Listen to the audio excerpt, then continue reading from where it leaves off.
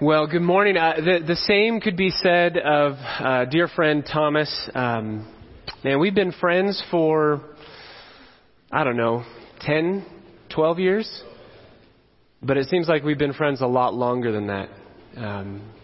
As Thomas said, walking through things together, living life together. I can say there were moments that were probably the lowest of the low for me and for my wife. Difficult moments, trials that we went through that Thomas and Libby were there for.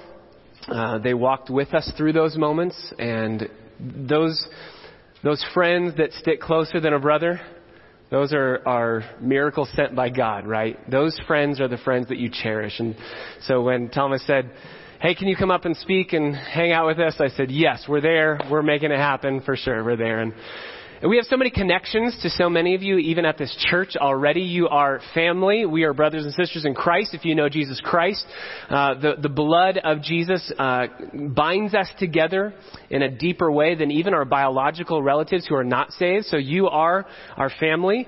You are our friends. You are blood relatives in Christ. You are brothers and sisters, and so it is so encouraging to be with you all and to know some of you from California, to know some of you from ministry experience, from school experience. I actually was in Bruce Groves' youth ministry way back when, and those of you who know Bruce know the ways that God can use him. I can tell you right now, I would not be here loving Jesus and walking with him if it hadn't been for that man. My parents split up when I was in 10th grade, and there was a very clear defining moment for me of, do I trust God and follow him, or do I say, throw it all away and live however you want to live? And Bruce was there in my corner as a father figure to me, as my dad had left. And I love you, Bruce. I know everyone in this room loves you as well. But I praise the Lord for you. And I want to give God glory for the way that he has used you in my life to bring me to where I am today. So thank you, Bruce. And thank you all at ABF who love your pastors, who love Bruce and love Thomas and encourage them and pray for them and encourage their wives and pray for them as well. Invite them over, have them over to your house, love on them, care for them. They have a difficult job, a joyous job for sure, but a difficult job being a pastor. So I praise the Lord for those of you who are just submitting with joy and gladness to them and loving them. So it is a privilege to be here. It is a joy to open God's Word with you this morning. So if you have your copy of God's Word, let's turn to Mark chapter 5. Mark chapter 5. And while you're turning there, Thomas told me that 4th of July is a really fun experience for their family here and for Idaho, for Boise, which apparently the correct pronunciation is Boise. So I always say Boise, and people look at me very funny and, oh, you're not from around here, are you? So Boise, I hear 4th of July is a really fun time to hang out with friends and family. It is for our family as well in Southern California. We take our kids to a big church that shoots off fireworks over this hillside. And we normally get there around 5 o'clock. We have a little picnic dinner, and then we wait. We play that waiting game for the sun to go down, right? You wait. You bring some games for the kids to play, and they always ask, whether it's in the car, are we there yet? Whether it's waiting for the fireworks, watching the sun go down, are we there yet? Is it time yet? And by the time the sun has finally gone down, and we've waited so long to see these fireworks, some of my kids will say, "Can we just go home now? Can we just, we don't need the fireworks anymore. Can I go to bed? Because it's so late." The waiting game just goes on and on and on. It's tough to wait in life. There are joyous things to wait for. There's joyous things to wait for, like waiting at the airport, knowing that your friend is going to come to pick you up. You give him a big hug. You finally get to see him, and you haven't seen them for years, and it's a joyous thing to wait for. Waiting for so many things in life that you're anticipating, whether big things like relationships and friends, whether even the simplest of joys of knowing that your television show, your favorite TV show is coming out with a new season, and you get that notification on your phone that says it's out, you can watch it, and waiting can be really fun. But what about the moments when you're waiting?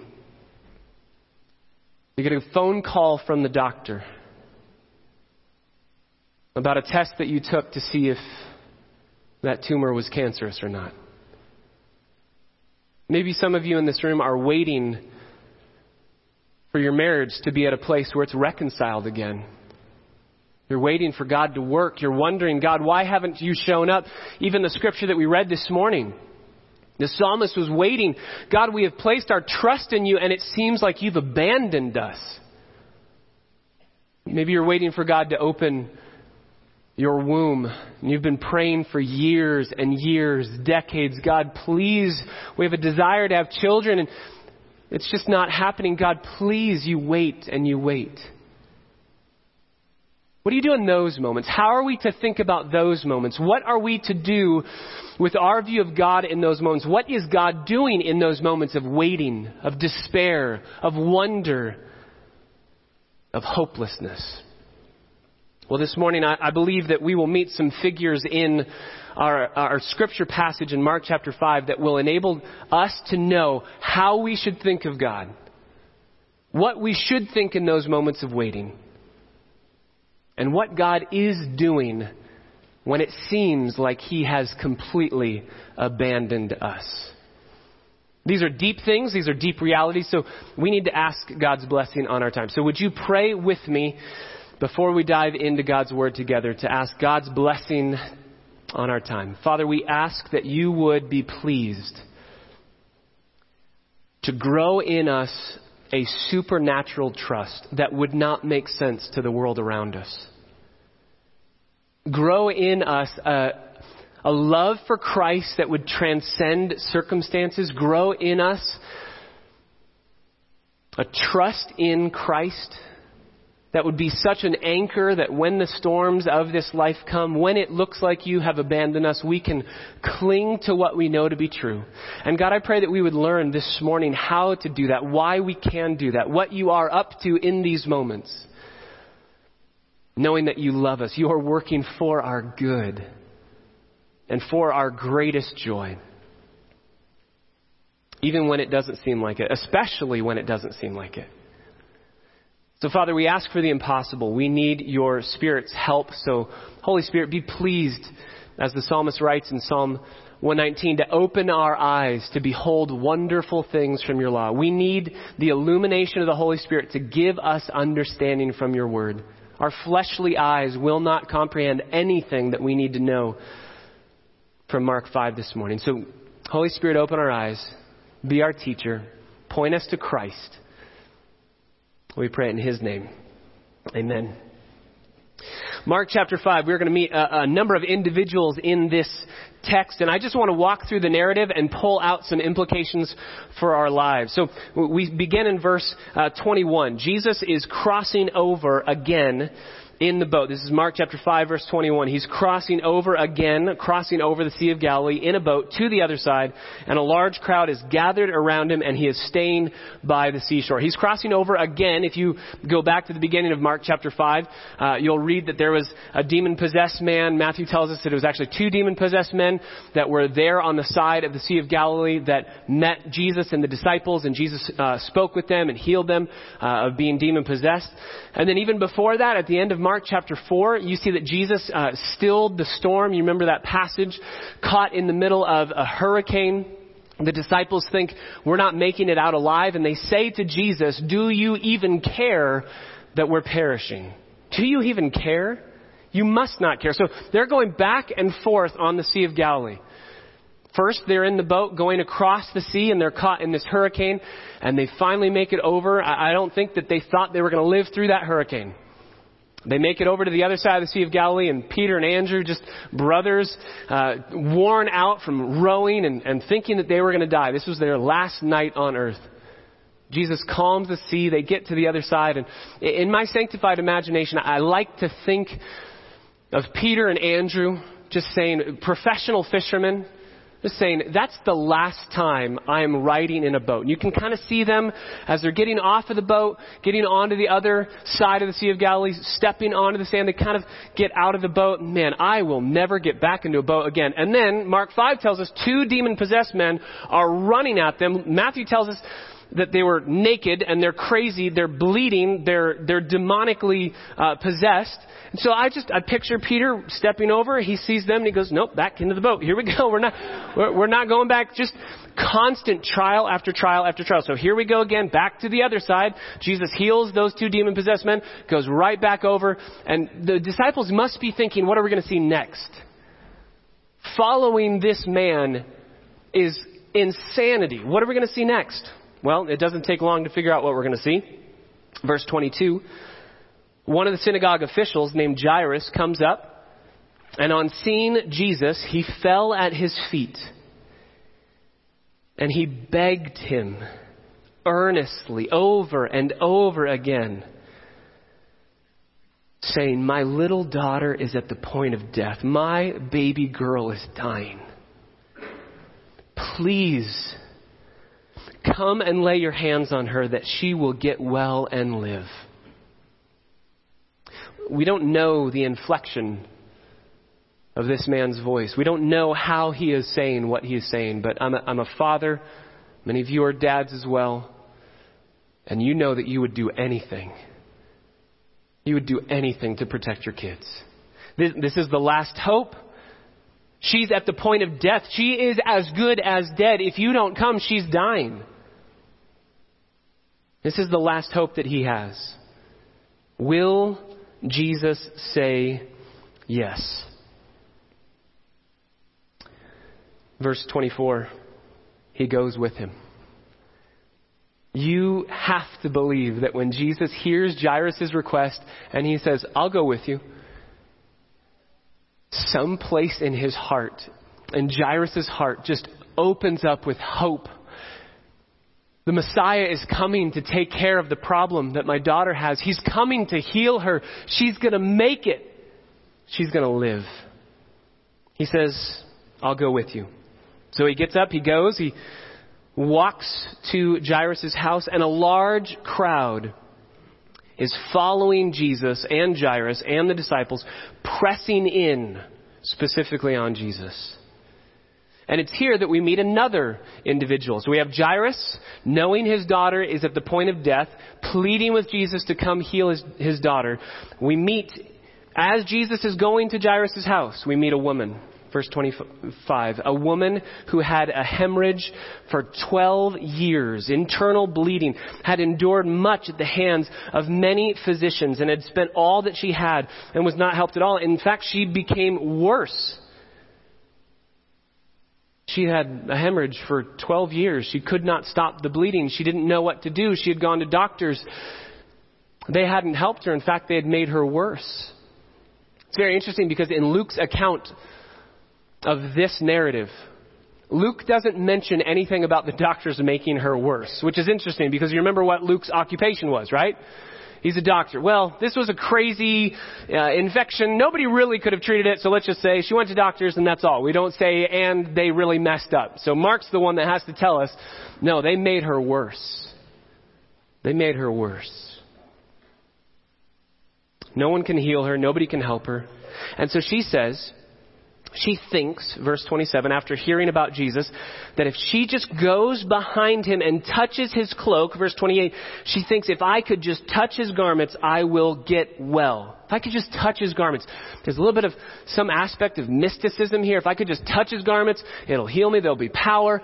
That's all I need to do. And there's an aspect of faith that we're going to see Jesus is going to pull out of her heart.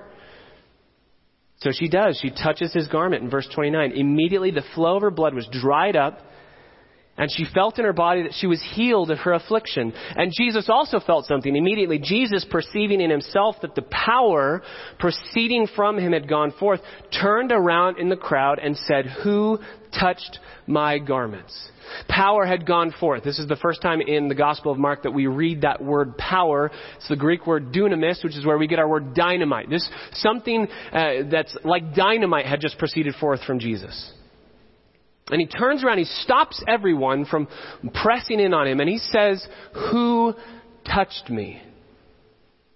Now you have to remember where Jesus is. He's in the middle of the crowd. If you go back to verse 24, the huge crowd, large crowd, Mark says, is pressing in on Christ. And in the middle of them pressing in as they're walking, Jesus says, "Everybody stop. I need to know who touched me." This would be like when I was growing up, I went to a lot of rock shows, a lot of rock concerts. My brother Tim Plaster can relate. Went to a lot of rock shows, and when there are no seats, you just stand on the ground, and the band starts playing. You just kind of all smush together, right? Everybody crumpled in on each other. I'm very thankful that I'm tall in those moments because I can kind of sit above everyone else and I can breathe some not BO infected air that everybody else is breathing in those moments. But I'm just kind of sitting above it and I'm okay. It would be like in that moment, as in the middle of the band's set, to say, "Hey, everybody stop. Who's touching me?" The answer is everyone, right? Everyone is physically touching you. All of their sweat is touching you. You're in the middle of this mass of people. Everybody's touching you. This is kind of a dumb question. And his disciples think that. Verse 31, his disciples said to him, you see the crowd pressing in on you, and you're asking who touched me? This is why they're constantly saying, "Who is this guy? He can heal the demons. He can get the demons out. He can stop the storm." And then he asks a question that seems really dumb.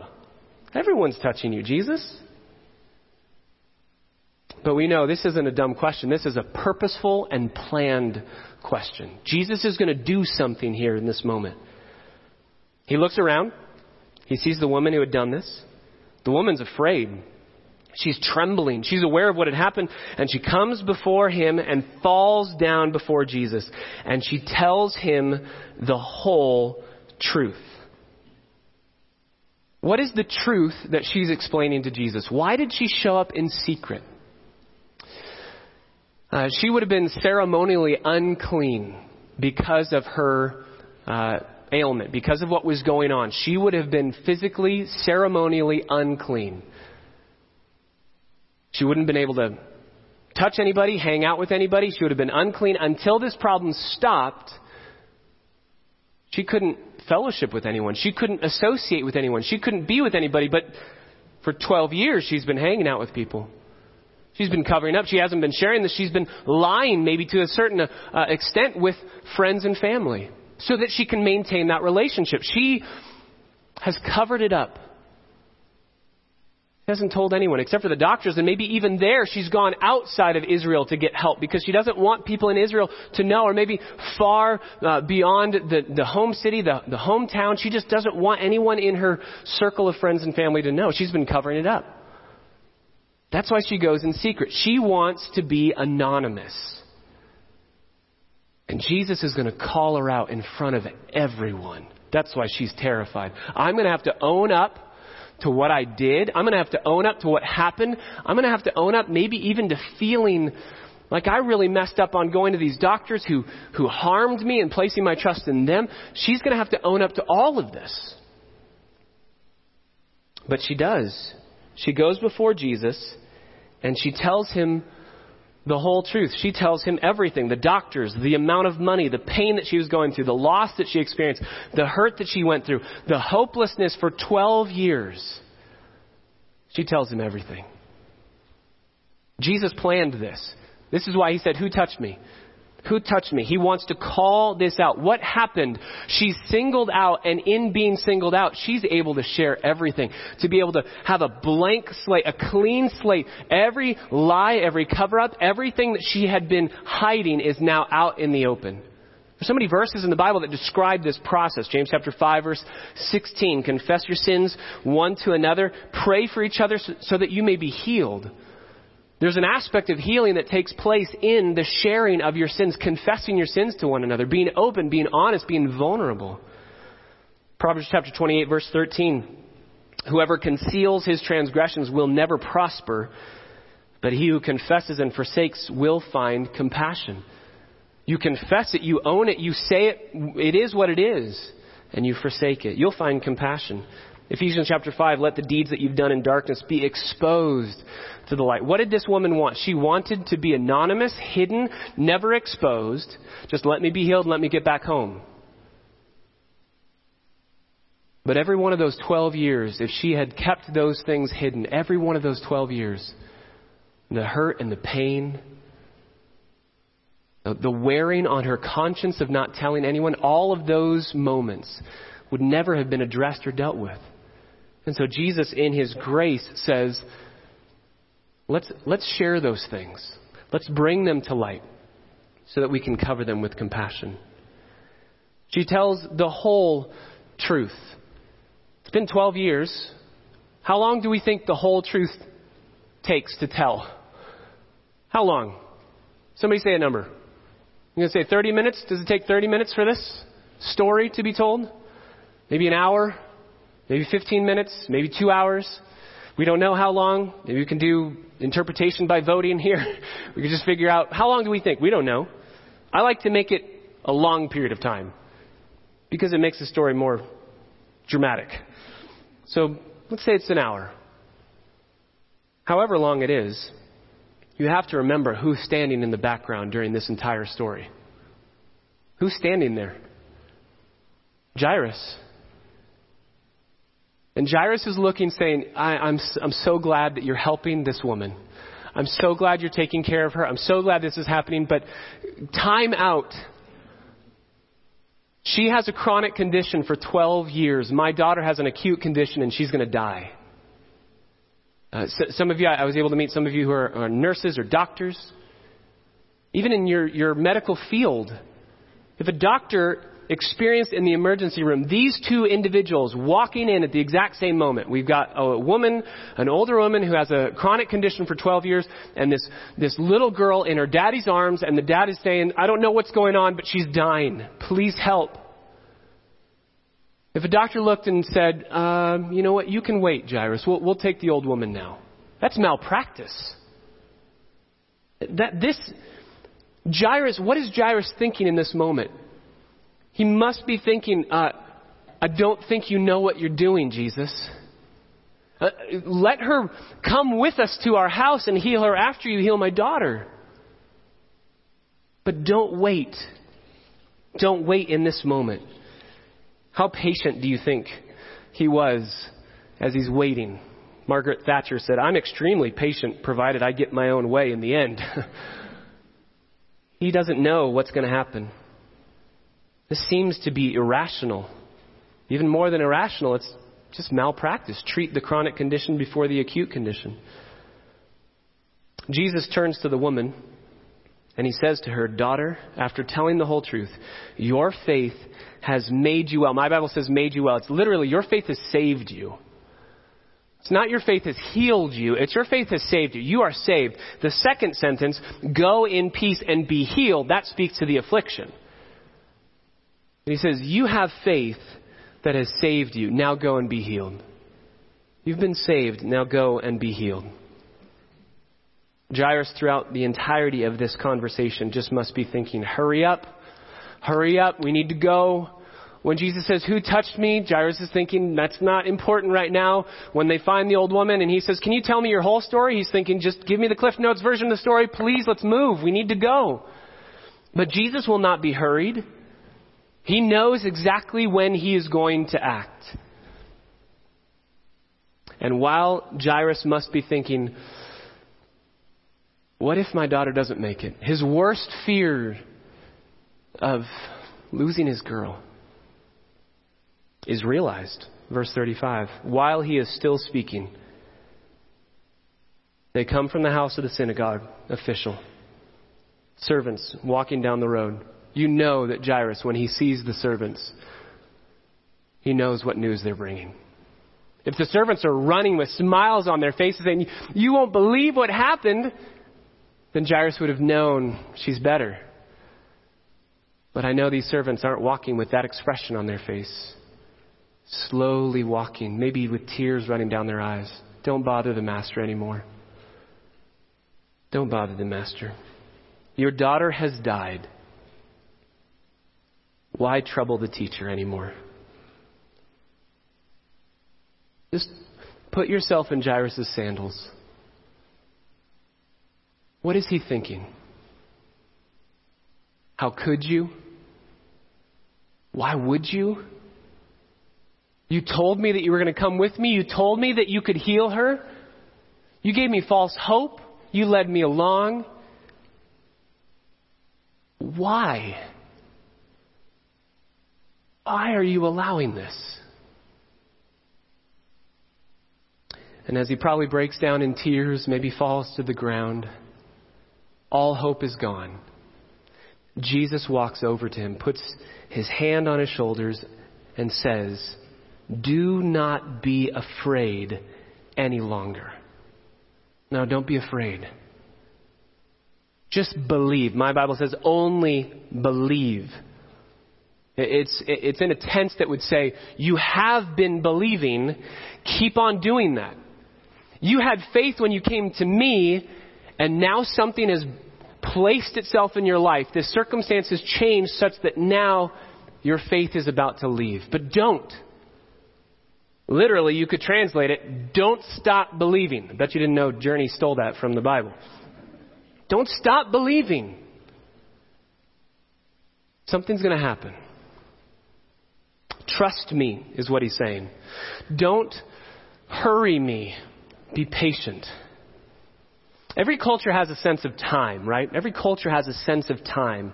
For some, it's impolite to show up on time. You have to show up late. For some, it's impolite to show up on time. You have to show up early. But God's sense of timing will always confound our sense of timing. Always. No matter what culture we are from, His grace rarely, if ever, operates according to our schedule.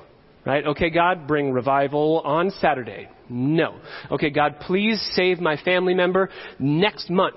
No. Okay, God, please. His grace operates on a completely different time frame. I've heard it said before, God is never late. And amen. He's never late. But I've also experienced the reality that He's hardly ever early, right? He's hardly ever early. He waits and he asks us to wait with Him. In effect, as Jesus is speaking to Jairus, He's speaking to you and to me this morning. Do you trust me? Will you trust me? He's speaking over Jairus' shoulder to you and to me.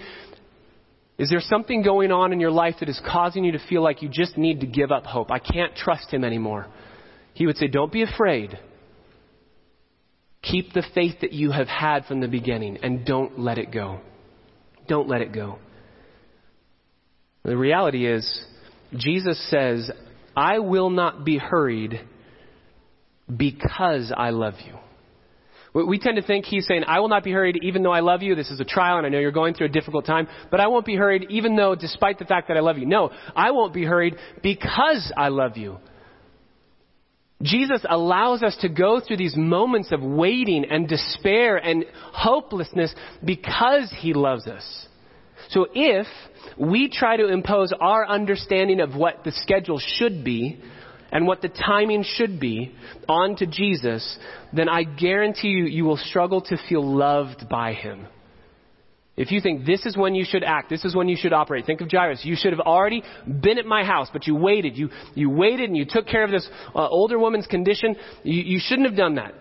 It would be hard to feel loved by Jesus. But here's the key.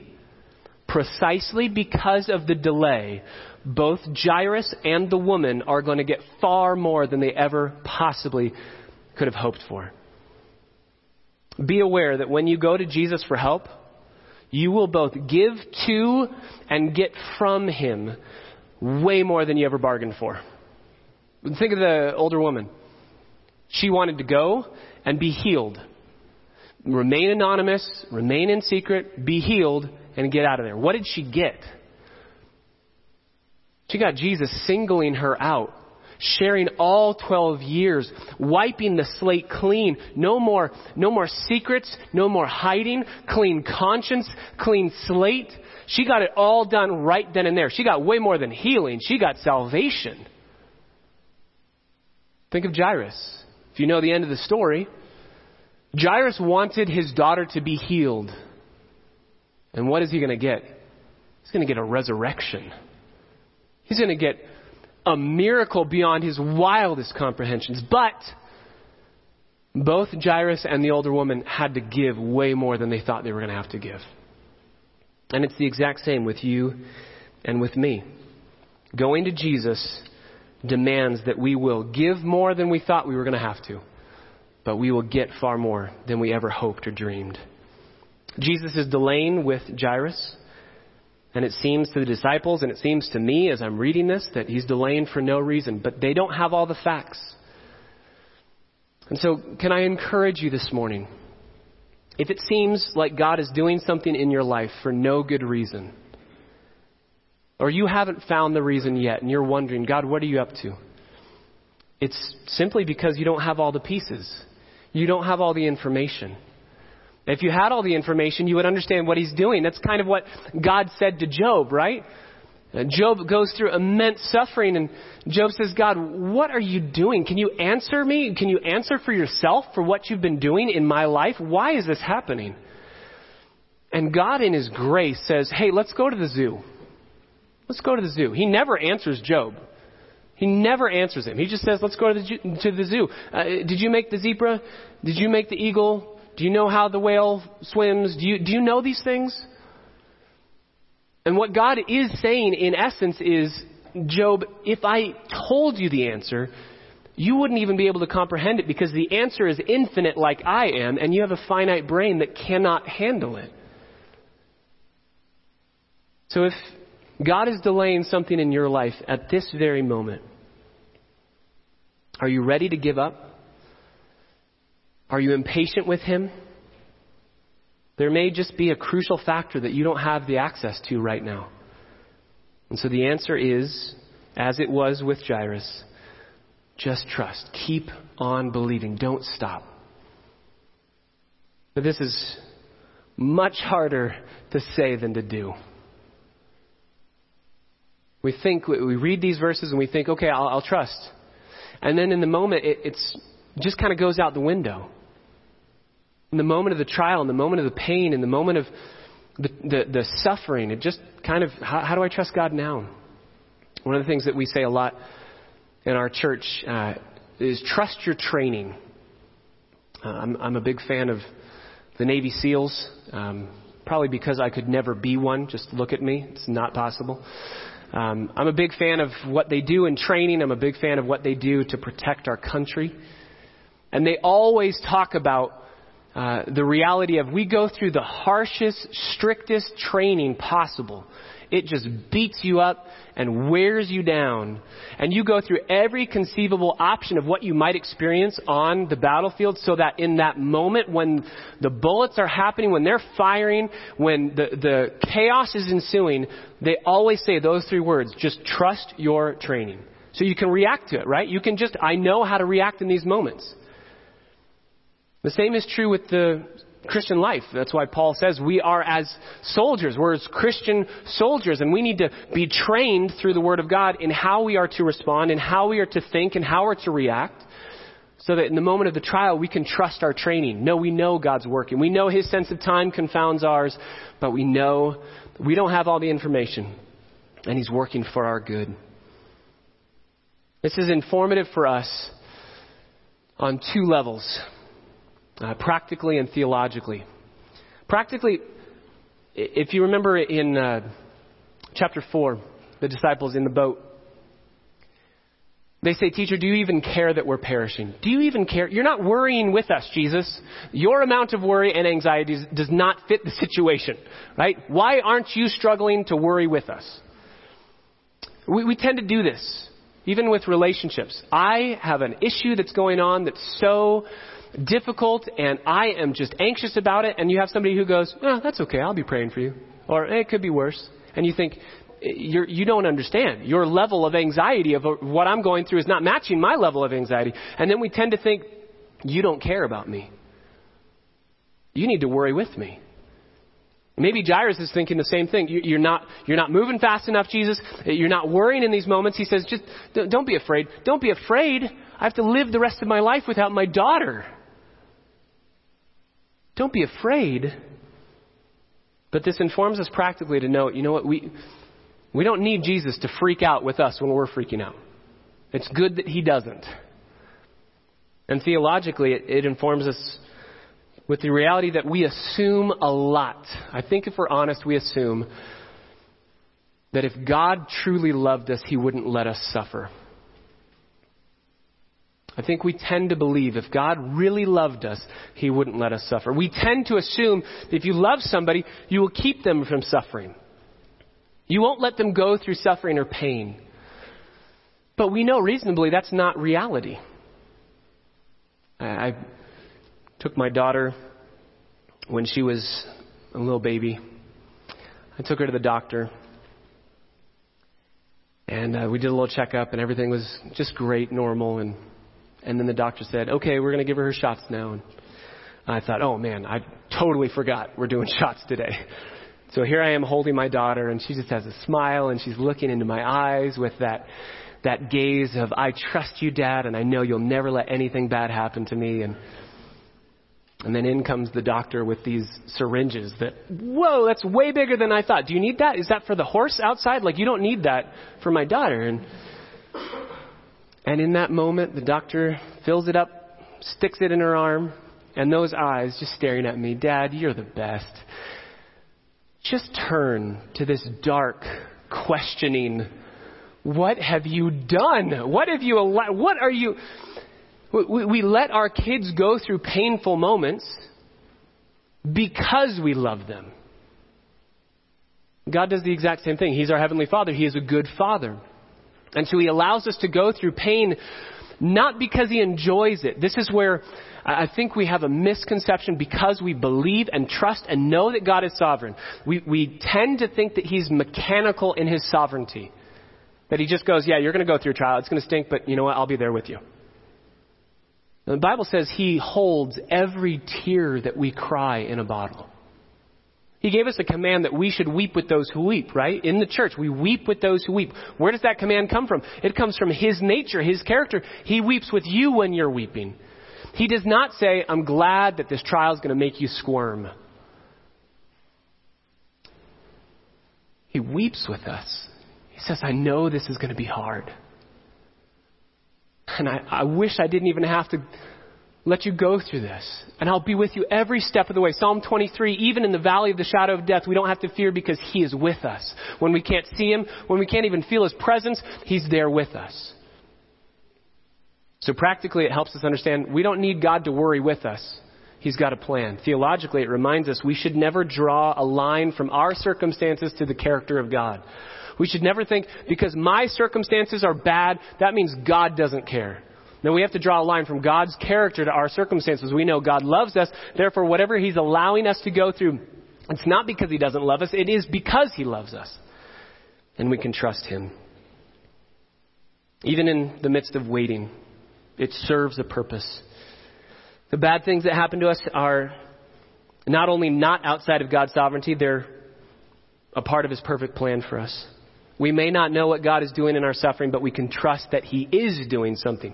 You could write down Hebrews chapter 8, verse 1. He is interceding for us daily. You could write down Philippians 1:6. He is the one who began the good work, and he's faithful to complete it. He's doing that work in and through you. You could write down Philippians 2:13. He is the one who is working right now for his good pleasure in your life. You could write down Ephesians 2:10. He is the one who created every good work for you to walk in, and he's manufacturing those things for you and I to walk in. You could write down, obviously, Romans chapter 8, verse 28. He causes everything that you go through to work together for good, for your good and for his glory. If you are a believer in Jesus Christ, you can claim that promise as your own. You can own that. That should be a life verse for you. And if you have a God, maybe you're here this morning and you have a God that you're wrestling with. And you're wrestling because you're saying, God, you could have prevented this. You could have stopped this. You're powerful enough to have done something, and you let it happen. And here would be my encouragement. If you have a God that's big enough, strong enough, powerful enough to get mad at because he didn't stop something from happening or he allowed something to happen, then you have a God who's big enough, strong enough, powerful enough that's so far beyond what you and I could comprehend, we probably don't understand what he's up to. If we know that he's big enough, strong enough, and powerful enough to stop the trial, then he's also big enough, strong enough, more powerful we could possibly imagine to have purposes that are beyond our wildest dreams. Elizabeth Elliot, who was a missionary who had her husband and 3 other individuals killed on the mission field. They were murdered because they were sharing the gospel, speared to death.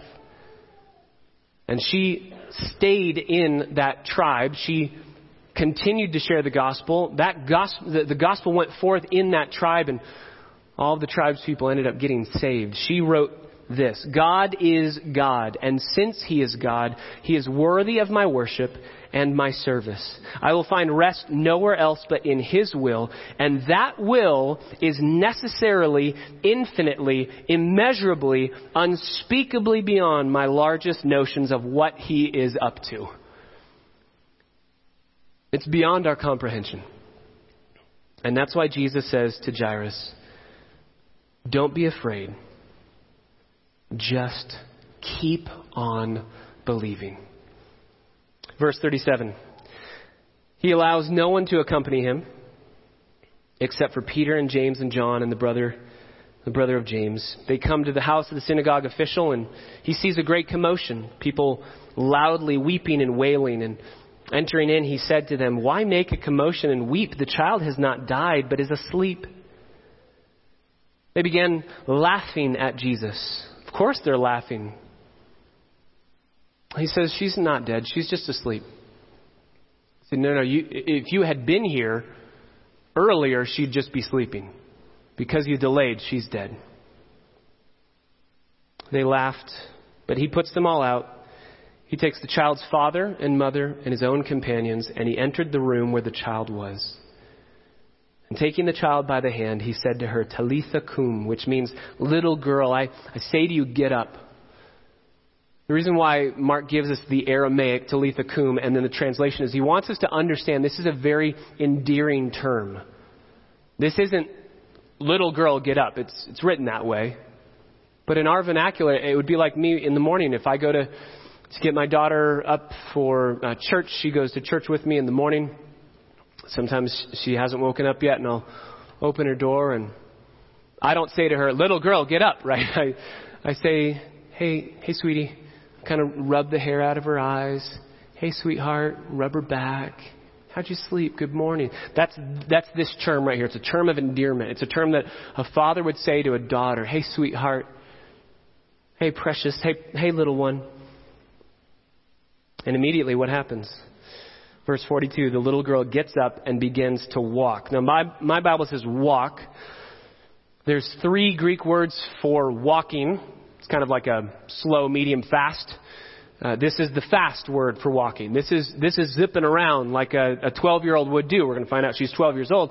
This is the kind of walking that a 12-year-old would do. This is some of the walking that some of your kids were doing as the setup crew was here, and you're just running around. This is what my kids do every Sunday morning in the back of church. They're running around. This is what she's doing. When Jesus takes care of the problem that's going on, he not only takes care of the problem, he takes care of all of its effects. She's died. And Jesus, in his grace, has raised her from the dead. We would expect, you know what? Just sit on the bed for a little while. You just came out of death, right? Just sit there, maybe take a nap. But she just gets up and immediately starts running around. This is the exact same formula we see throughout the entirety of this gospel. In the Gospel of Mark, remember there's a man with a withered hand. It's stuck. It's been fused together. And Jesus says, be healed. And it's stretched out. And he can move his hand instantly. No physical therapy needed. He does the same thing with Peter's mother-in-law. When he heals Peter's mother-in-law who is dying from a fever, he heals her. And immediately she gets up and does what every mother-in-law is going to do. Are you hungry? You're hungry. Let me feed you. And so she makes a meal and she feeds everybody in her house. It's amazing what Jesus does. His power is so much further than a doctor's power. That's why he's clearly performing miracles, because it's not just you'll feel better in a month. It's instantly the effects are gone. So she runs around because, Mark says in verse 42, she's running around because she's 12 years old. She's doing what a 12-year-old is going to do. And immediately they were all completely astounded. Of course they are. They just saw a little girl who was dead be raised from the dead. He gave them strict orders that no one should know about this, and he said that something should be given to her to eat. I love that. Number one, he says, don't let anybody know about this, because I want to be known as the Savior of the world, not just a miracle worker. And I want to be able to get out of this city before everybody's saying, give me all of your diseased people and people that need healing. I want to be known primarily for the preaching of the gospel. He's done this on several occasions. But I also love how practical our Savior is. He says, she just died. I'm sure that makes you hungry, right? Please give her something to eat. And that informs our understanding of this entire passage, right? God knows to the tiniest detail of you need some food right now. Therefore, he knew with the woman with the issue of blood, you need healing in a way that you don't want it. But you need all of these things to be exposed so that I can cover all of it. And to Jairus, you need more than just a healing. You need to see a resurrection. So brothers and sisters, are you trying to hurry Jesus this morning?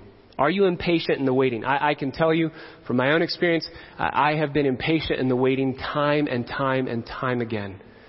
If we had more time, I'd love to share with you a story of one of the bigger trials that my wife and I went through. Our youngest son, when he was just a few days old, and we found out that he had a heart problem, and he had to have open heart surgery, and he's totally fine now. God in his kindness, just being gentle and gracious with us, he allowed our youngest son, Tyler, to be fixed. The heart surgery worked perfectly. It looks like he never even had the problem that he had with his aorta. But in the middle of those moments of waiting, wondering, I'll never forget one of the harder moments of my life. And it's interesting the way that God allows people to go through it in different ways. My wife struggled at the very beginning when she found out, and then God gave her a peace that just was supernatural, was beyond understanding. For me, I had that peace all the way up until Friday morning when we wheeled our son into the operating room. And that was the moment where I just thought, this is it. I may never see my son again. And brothers and sisters, I know that you've gone through trials.